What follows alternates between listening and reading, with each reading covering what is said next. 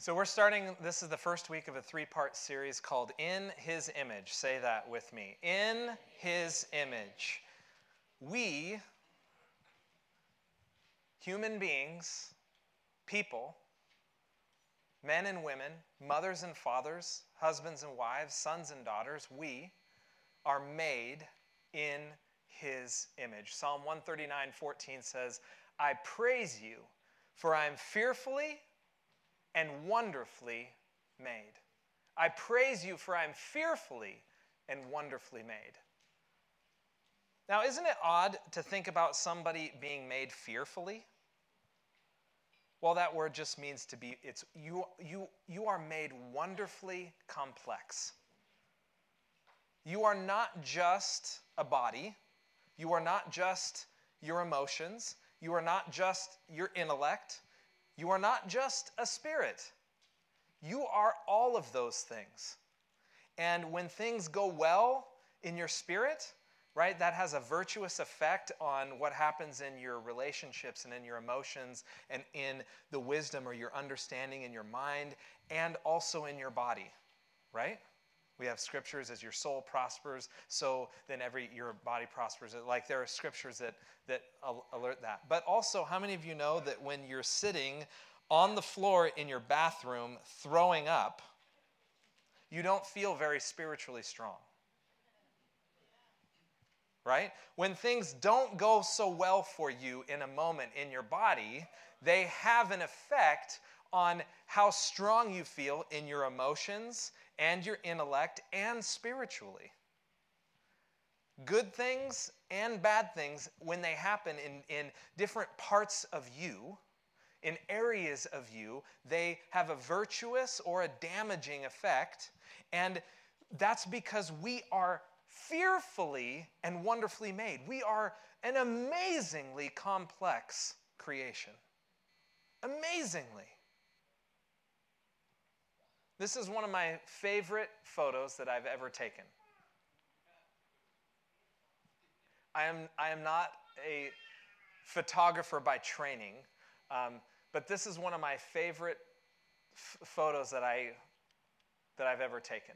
And that's Aaron, my older son when he was 6 or 7, standing in the waves, and then his younger sister Abigail, when she was about probably 4, standing just behind the waves, and Joshua, our youngest son, wasn't even born yet. And this was at a beach in Cayucas.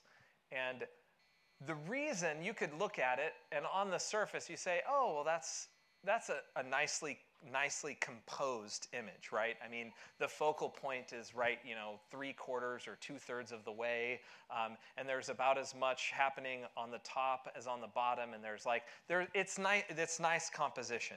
I didn't do that really on purpose. It just, when you take 1,000 photos in one day, sometimes one of them, you hit the jackpot. But the composition, it's not what makes it my favorite photo. What makes it my favorite photo is all of the layers of meaning that it has for me. See, as a father, I can see the footprints of my children running out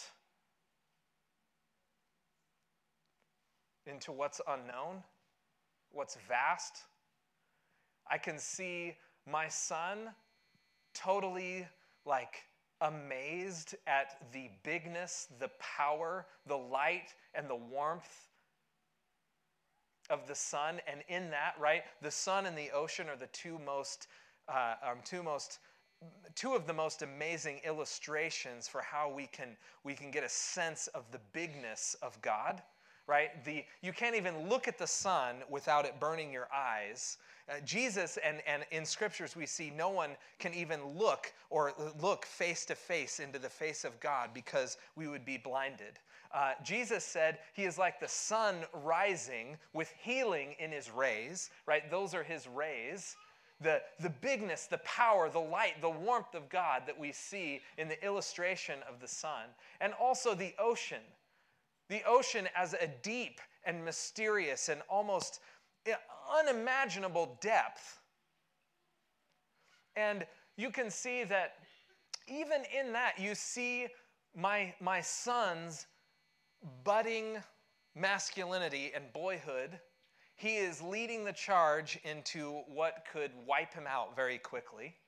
And he's getting into the ocean, whereas my daughter is hanging back to see, is this really going to work out? And he's arms out, right? And that's why men don't live as long,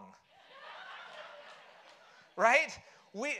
She's looking at her older brother and says, I don't know how long you're going to make it, right? He's taking, and we see that even in his masculinity, right? And at a very young age, he is pioneering, he's stepping out, he's getting into trouble, into danger. Luckily, he runs a little hotter, so he doesn't get quite as cold when he's in the ocean. And yes, this life, if generally speaking, he will expire and graduate to heaven.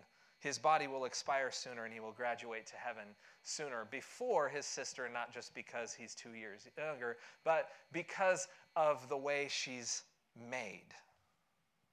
And there's beauty in that. Now, masculinity and femininity have been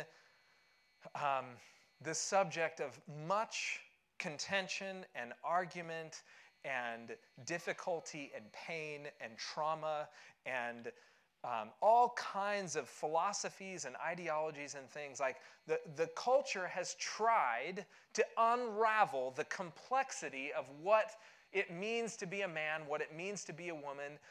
And cultures throughout ages have thought and philosophized many different ways. And the reality is that at a very plain and simple look, right, you can tell biologically the difference between a male and a female, but that's not the whole story. We are not just body parts. As complex as I find the meaning in this photo is not about its composition. So when you look at a man or you look at a woman, there are things about us that are fearfully and wonderfully made, fearfully and wonderfully complex. You know, what we call complex in this world, there are things like that people have made, right?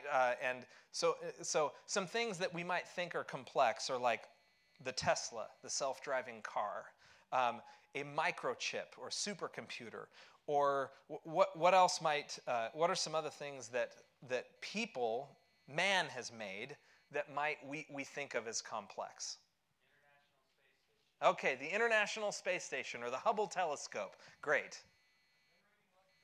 Thank you, Rick. I love engineers. I come from a long history, a family of engineers. So yeah, I still don't understand electricity. But we'll go into power generation.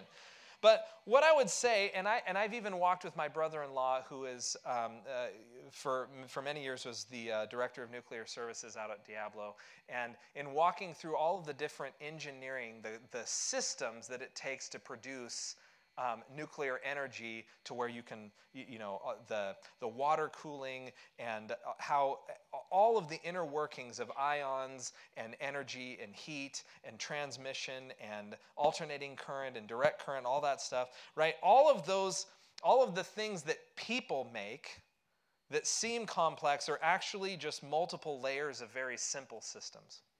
See, the things that we make are actually rudimentary and simple, even if we layer them over and over and over and put them tightly together, make them very small. They seem complex, but really they're just many layers of simple systems. But what we call a simple life form, like a bacteria or a virus or an amoeba or something like that, is actually a complex and perfectly integrated creation. See, when God made us male and female, that is a summary of a very complex reality. Now, the problem is that the cultures of this world, as I alluded to, have so distorted what it means to be a man or what it means to be a woman that we, in many cases and in different areas, we've lost our way. And we've lost the ability to use the compass of Scripture as it was intended, not as something to beat people up with or to yell at them through, but as a way of training our hearts humbly to see and understand much about God and much about us as His created, His beloved creation. And so, part of our pitfall, right, is we fail to discern God's image of man from man's image of himself. And we have become so accustomed to the pollution of our culture around us that the pure sometimes seems foreign. Like we look at passages of Scripture and we think, that seems foreign to me. That's not my everyday life. That's not my everyday experience. I know nobody has had that experience. I have.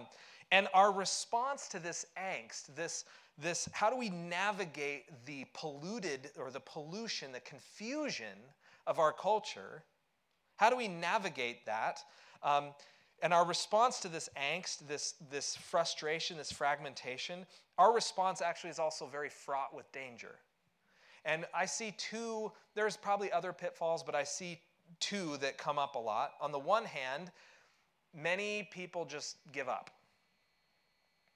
We give up. We self-select and omit portions of Scripture. We pick a few verses that we really like, and some that we either don't understand or make it very hard. We don't understand how it applies to us or to our life or to our friends. We self-select and then we don't read other portions. And in that process, we are adopting a worldview with fewer social consequences.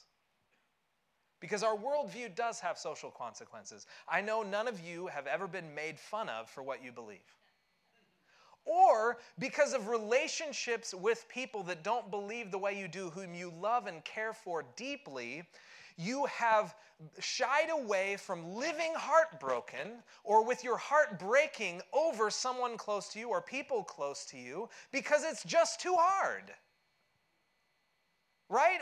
It's easier to have a worldview with fewer social consequences. And on the other hand, I see some believers, they appear to really just want to hunker down for a fight. Grab hold of a slogan and yell at the world to stop being stupid. Seemingly unaware that this behavior really is not, it violates Christian character. And both of these, really at its root, are just plain old garden variety selfishness. It's selfish to say that I am not willing to live in a relationship that's breaking my heart because of my own comfort. It's too hard. Now I understand, I have fallen prey to that before. And it's also selfish to say this is too messy, I'm going to stay over here and put my slogan on a sign. That's too messy. Actually, relating and trying to navigate these relationships is too messy, and I feel anger bubbling up, and I'd rather just stay back here with my sign. And the sign may be your proverbial, it may be an actual sign, or it may be just the ticker tape, the signs that you are raising in your heart. We need to renew our minds to the Word. And not just the black and white text, but we need to renew our minds to what the Word brings us in terms of of the Word's understanding of our God and of ourselves, and recognize that the pursuit to rightly apply these truths, that pursuit is lifelong. You won't get it in a minute. You won't get it from a slogan. You won't get it from a sign. You won't get it by flipping through it a time or two. It's lifelong because we are not simple. God is not simple. Now, the gospel is simple to receive, but it's very complex and hard to walk out. right? And that's why you can distill down something that you see like he made us male and female and say that is a simple truth. And it in essence it is, but there is far more complexity about how he made us than if we just allow our understanding to be comfortable with what's simple. We need to adopt a stance and a posture that is first and always humble before Scripture, and always humble before our brothers and sisters in Christ, and before the world, and before our neighbors. We don't have it all figured out. And that is not to say, to violate or say that the simple truths or the summary of those complex realities are not true or to always be questioned. I'm not saying that. I am saying that we don't have ourselves all figured out. We don't have God all figured out, and we certainly don't have all of the ways his truth applies to our culture all figured out. So, stay humble. If you get nothing else from this, stay humble before the Scriptures. Stay humble before your brothers and sisters in Christ. Stay humble before the world, because God truly gives grace, gifts. He moves grace upon you in your humility, and he resists your pride. So let's renew our minds just for a few minutes on the origin of manhood. Today we're going to look at manhood. Next week, we're going to look at womanhood, and especially at women in ministry in the body of Christ in the New Testament church. And the third week, we're going to look at loving in his image. What does it look like to love people, and especially our neighbors who are not going to church with us, who are not reading the Bible and trying to understand what's in it, who are just simply trying to navigate their own social world and find a good job and find a good mate and plod through the culture of this life, who are navigating that. What does it look like to love people where they are with a humble heart? So let's look at this scripture. We're going to look for manhood. You get Genesis. Genesis chapter 2, verses 15 to 25. You can turn there if you have your Bibles with you. If not, I will read it on the family Bible. The Lord God took the man and put him in the Garden of Eden to work it and keep it. And the Lord God commanded the man, saying, "You may surely eat of every tree of the garden, but of the tree of the knowledge of good and evil you shall not eat, for in the day that you eat of it you shall surely die." Then the Lord God said, "It is not good that the man should be alone. I will make him a helper fit for him." Now out of the ground the Lord God had formed every beast of the field and every bird of the heavens, and brought them to the man to see what he would call them. And whatever the man called every living creature, that was its name. The man gave names to all livestock and to the birds of the heavens and to every beast of the field. But for Adam there was not found a helper fit for him. So the Lord God caused a deep sleep to fall upon the man, and while he slept, took one of his ribs and closed up its place with flesh. And the rib that the Lord God had taken from the man, he made into a woman and brought her to the man. And then the man said, "This at last is bone of my bones and flesh of my flesh. She shall be called woman," or Isha in Hebrew, "because she was taken out of man, Ish. Therefore a man shall leave his father and his mother and hold fast to his wife, and they shall become one flesh. And the man and his wife were both naked and were not ashamed." Okay, so the question is, what is manhood from this text? And I would offer to you, this is not a comprehensive thing of all that man is, or what masculinity is, or what manhood is, but this is a beginning of things that we see very early in the scriptures in perfection, right? This is before the fall. And I think it is very illustrative about what it means to be a man. And so we're going to take a look at three commitments, or God tells and says three things to Adam or about Adam, and we're going to look at them here just for a few minutes. The first one is in verse 15. The first commitment that I see. Verse 15 says, the Lord God took the man and put him in the Garden of Eden to, I don't know. I can't hear you. To work. The Lord God took the man and put him in the Garden of Eden to work.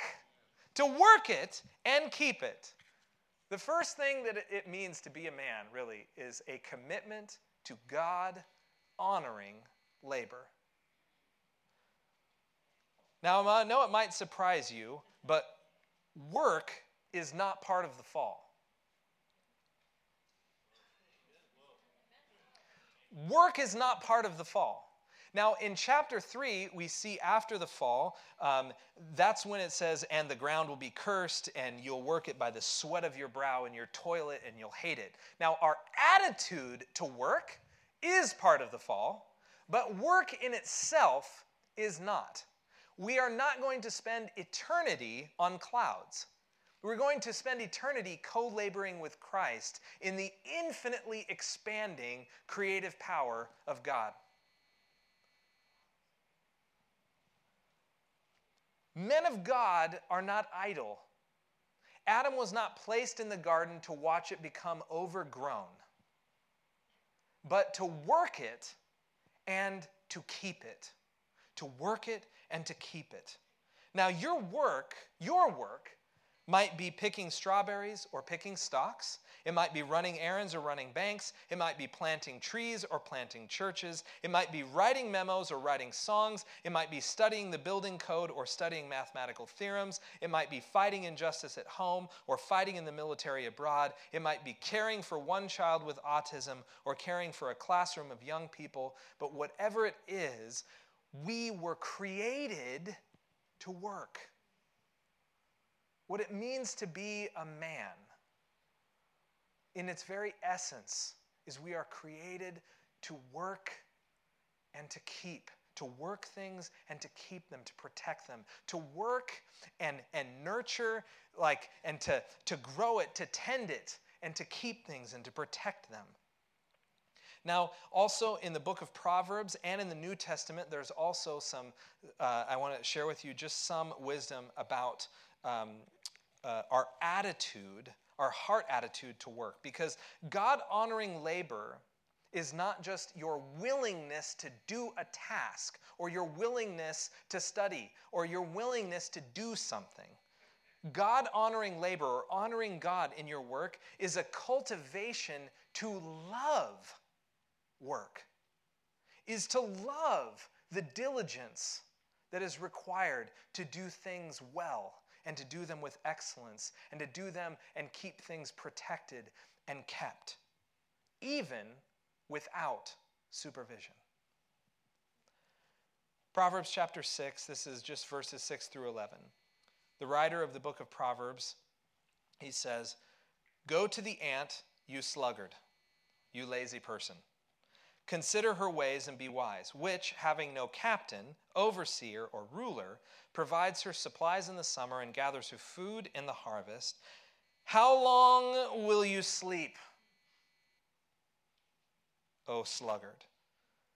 When will you rise from your bed? A little sleep, a little slumber, a little folding of the hands, and hitting the snooze button for the 8th time. So shall your poverty come on you like a prowler, and your need like an armed man." What we see here, what we get is that honoring God in our work is recognizing that we are, one, working with the Lord and for the Lord in everything we do, whether people see it or they don't. It's not requiring a boss to do things well. It's not requiring a captain to know what needs to be done on the ship. It's not needing a manager to know what needs to be done in the garden. I'd say, students, when you enter a class, are you seeking to truly develop mastery in the subject, or doing the minimum to get the grade you want and not interfere with your social schedule? Different attitude. Both you may be willing to work, but one is a love for the work and what it does, and like our relationship to it, and the other is a willingness just to get a box checked. And I've met many men who are just putting in their time to get their pension, or putting in their time to get their this, or to get medical for life, or to get, they're working for something, but they hate their job. Now, I'm not saying that all jobs are fun. That is not what this is saying. We are to cultivate a love to be diligent in the work that we do. And on that, right, our value, on one hand, some men find, or they draw their identity only from their career. And that's not what the Scripture is inviting us to either. It's not inviting us to say, hey, you're earning God's love. Your identity is only in what you do. That's not it. It's also not to escape responsibility. And because masculinity is not celebrated in our culture, and I'm not saying the way it was, because I'm not sure that godly masculinity was really ever celebrated in any world culture. But because masculinity has been, essentially been, the things about what it means to be a man are not celebrated in the way the Bible talks about, men have essentially run to video games, run to drugs, run to fishing, run to whatever it is, run to sports. They've escaped. And they are escaping, they are sitting on the sidelines because society doesn't seem to have any use for who they were made to be anymore.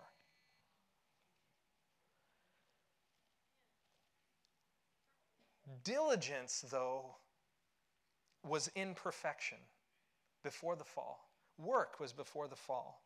And if we want to know and understand what does it mean to be a man, it even before other people involved,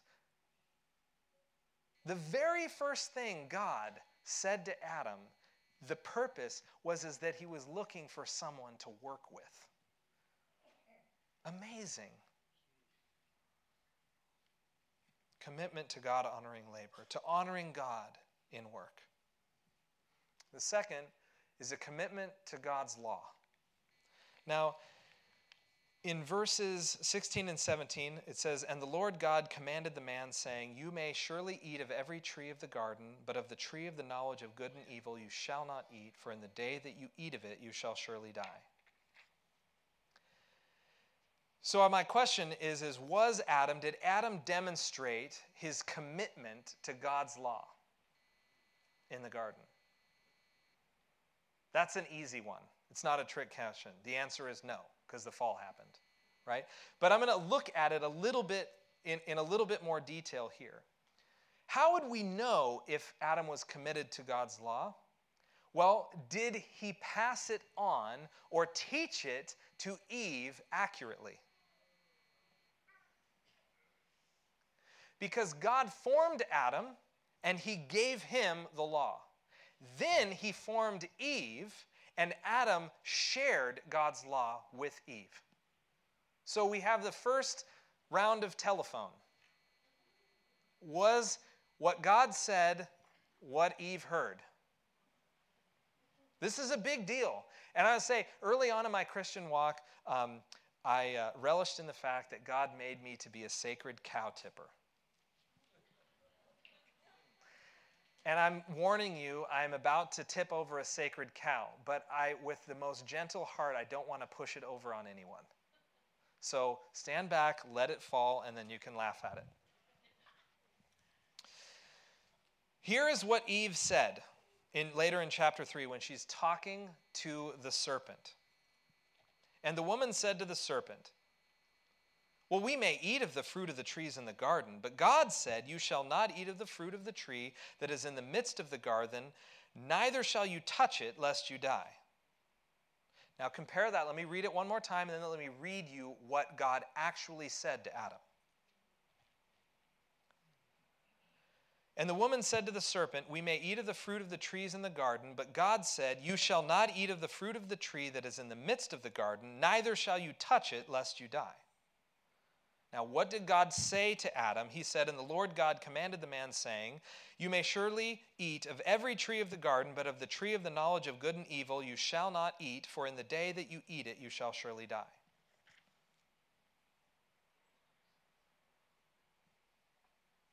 What was added? Touching it. This, you can see how Adam was thinking. Adam relayed to Eve, we can't eat of the fruit of this tree in the midst of the garden. And I'm so worried about that, you don't even touch it. And if you touch it, you're going to die. That is the very first example of the slippery slope argument. Now, the slippery slope argument goes like this. Okay, the Bible says to flee sexual immorality. Therefore, all sex is bad, we should never have it. The Bible says to not be gluttonous. Therefore, eating food is bad and we should never do it.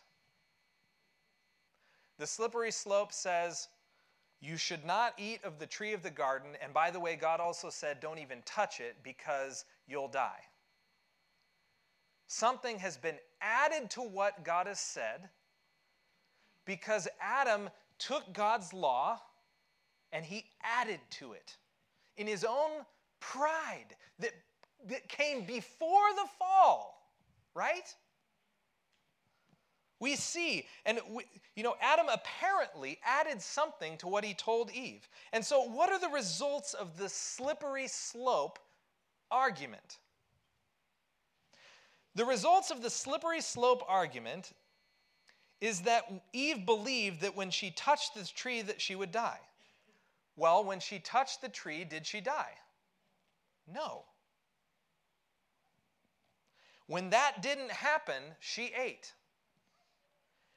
This is one of the many downfalls of slippery slope legalism, slippery slope arguments that become legalistic, of adding to what God said and making up extra house rules. When people find out that God doesn't back your house rule, they will learn to discredit his true rule and rebel. Don't add to what God said. What God said is enough. Now, the slippery slope argument, right? If a little bit of lying is still lying. That's not the slippery slope argument. The slippery slope argument is adding to what God said out of fear or out of pride to protect people from themselves or to protect you from discomfort and interruptions. Manhood, in this formative sense, is a commitment to know God's law, to handle it reverently, and to share it accurately. Manhood is a commitment to know God's law, to handle it reverently, and to share it accurately. In this way, manhood, in its formative, in its perfect tense, is the responsibility of headship. Now, headship is not the domineering extreme patriarchy that some denominations have made it out to be, where women are stupid and they can have no giftings and they have to have separate pulpits on stages and things like that. That is not, you don't get that from this scripture. What you do get is that man was given the law, right? The law in perfection and the commands of God, and he was expected to know it, to reverence it, and to share it accurately. Because people, their obedience, their life, their flourishing, their vitality was on the other end of their obedience. Now, a forfeiture of headship might look like this.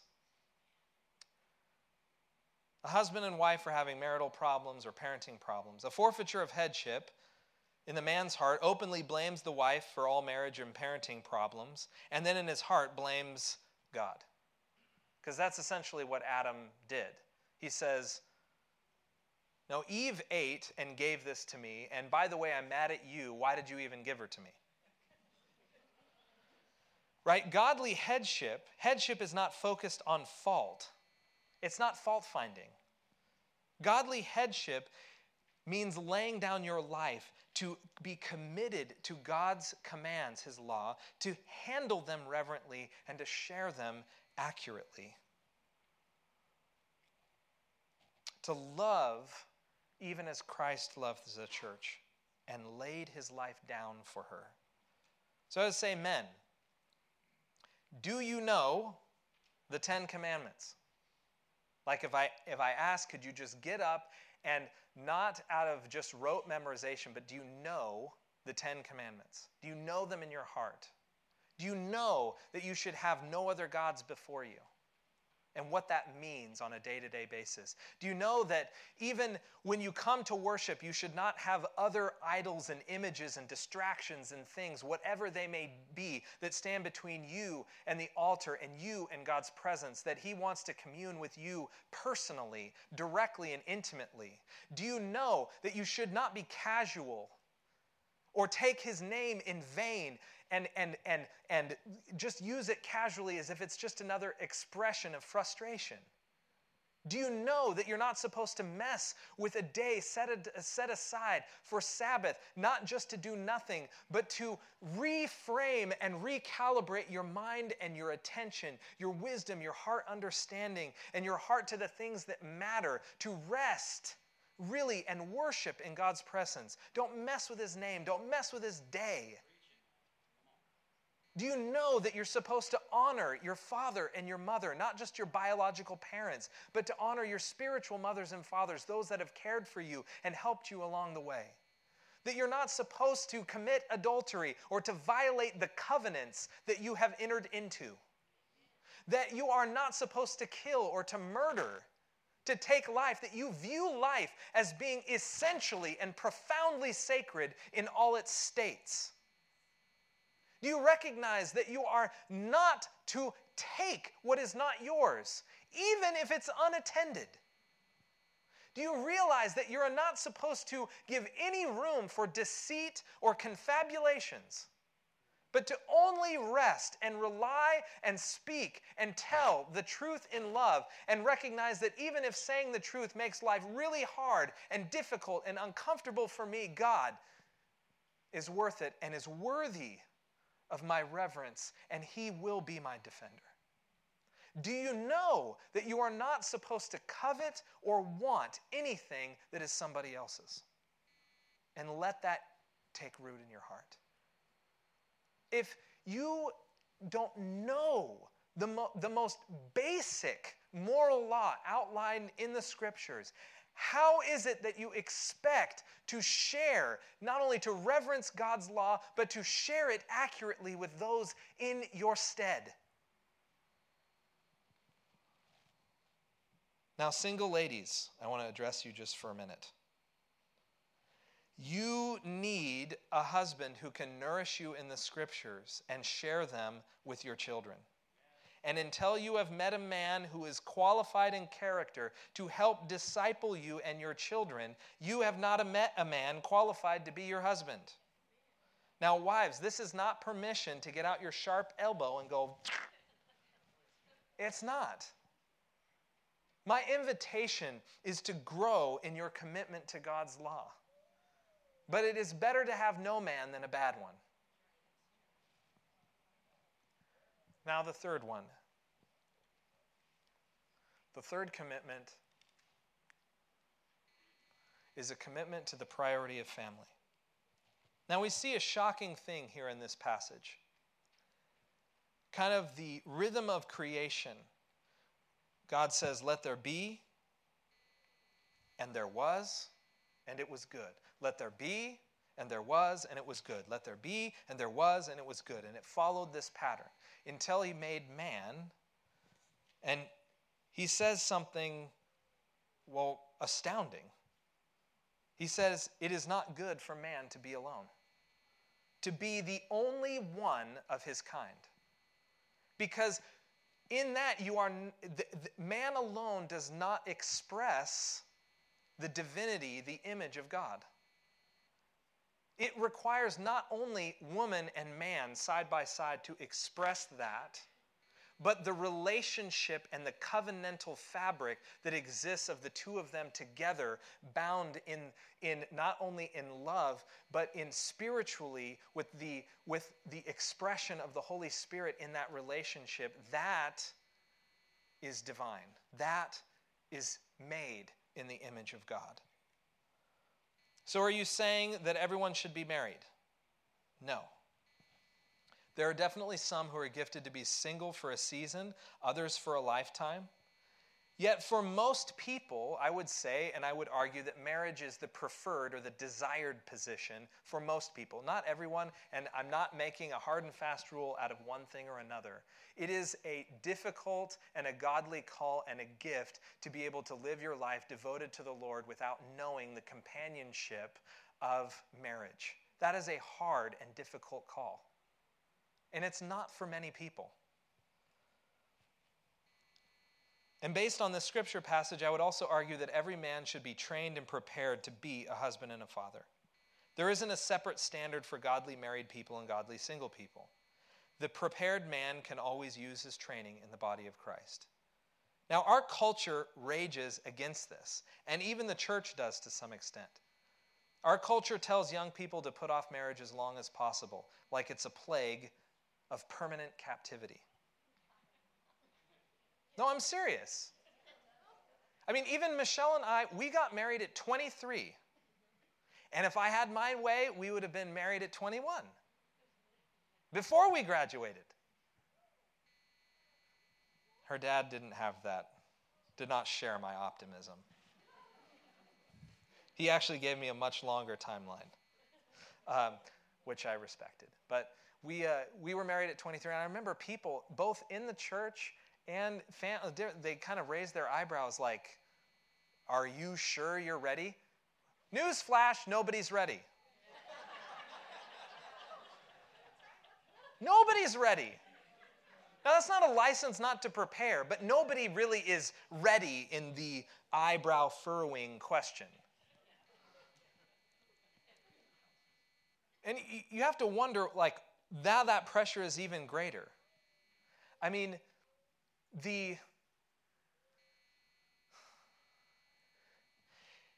unintentionally, I think that we are telling or selling a bill of goods to young people that is really disastrous. We are telling young people to go out and suck all the joy out of life first and then find someone to give your leftovers to. This is backwards. Now, I'm not advocating adolescent marriage or any. Please don't hear what I'm not saying.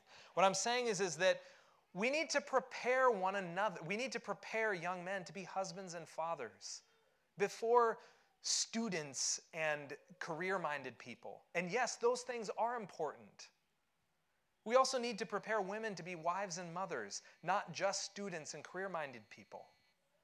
And it's not as though those other things don't matter at all, but really, the priority of the family is sacred in Scripture.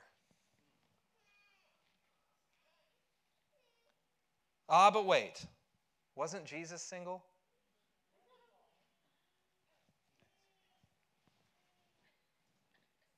Don't worry, I have a gotcha.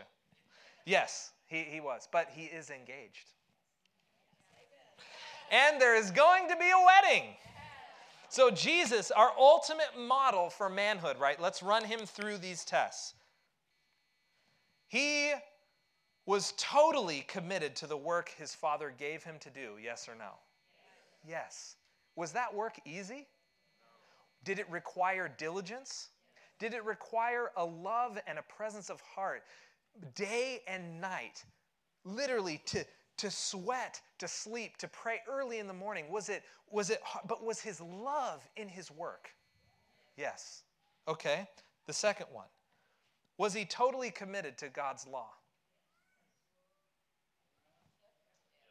Totally committed to God's law.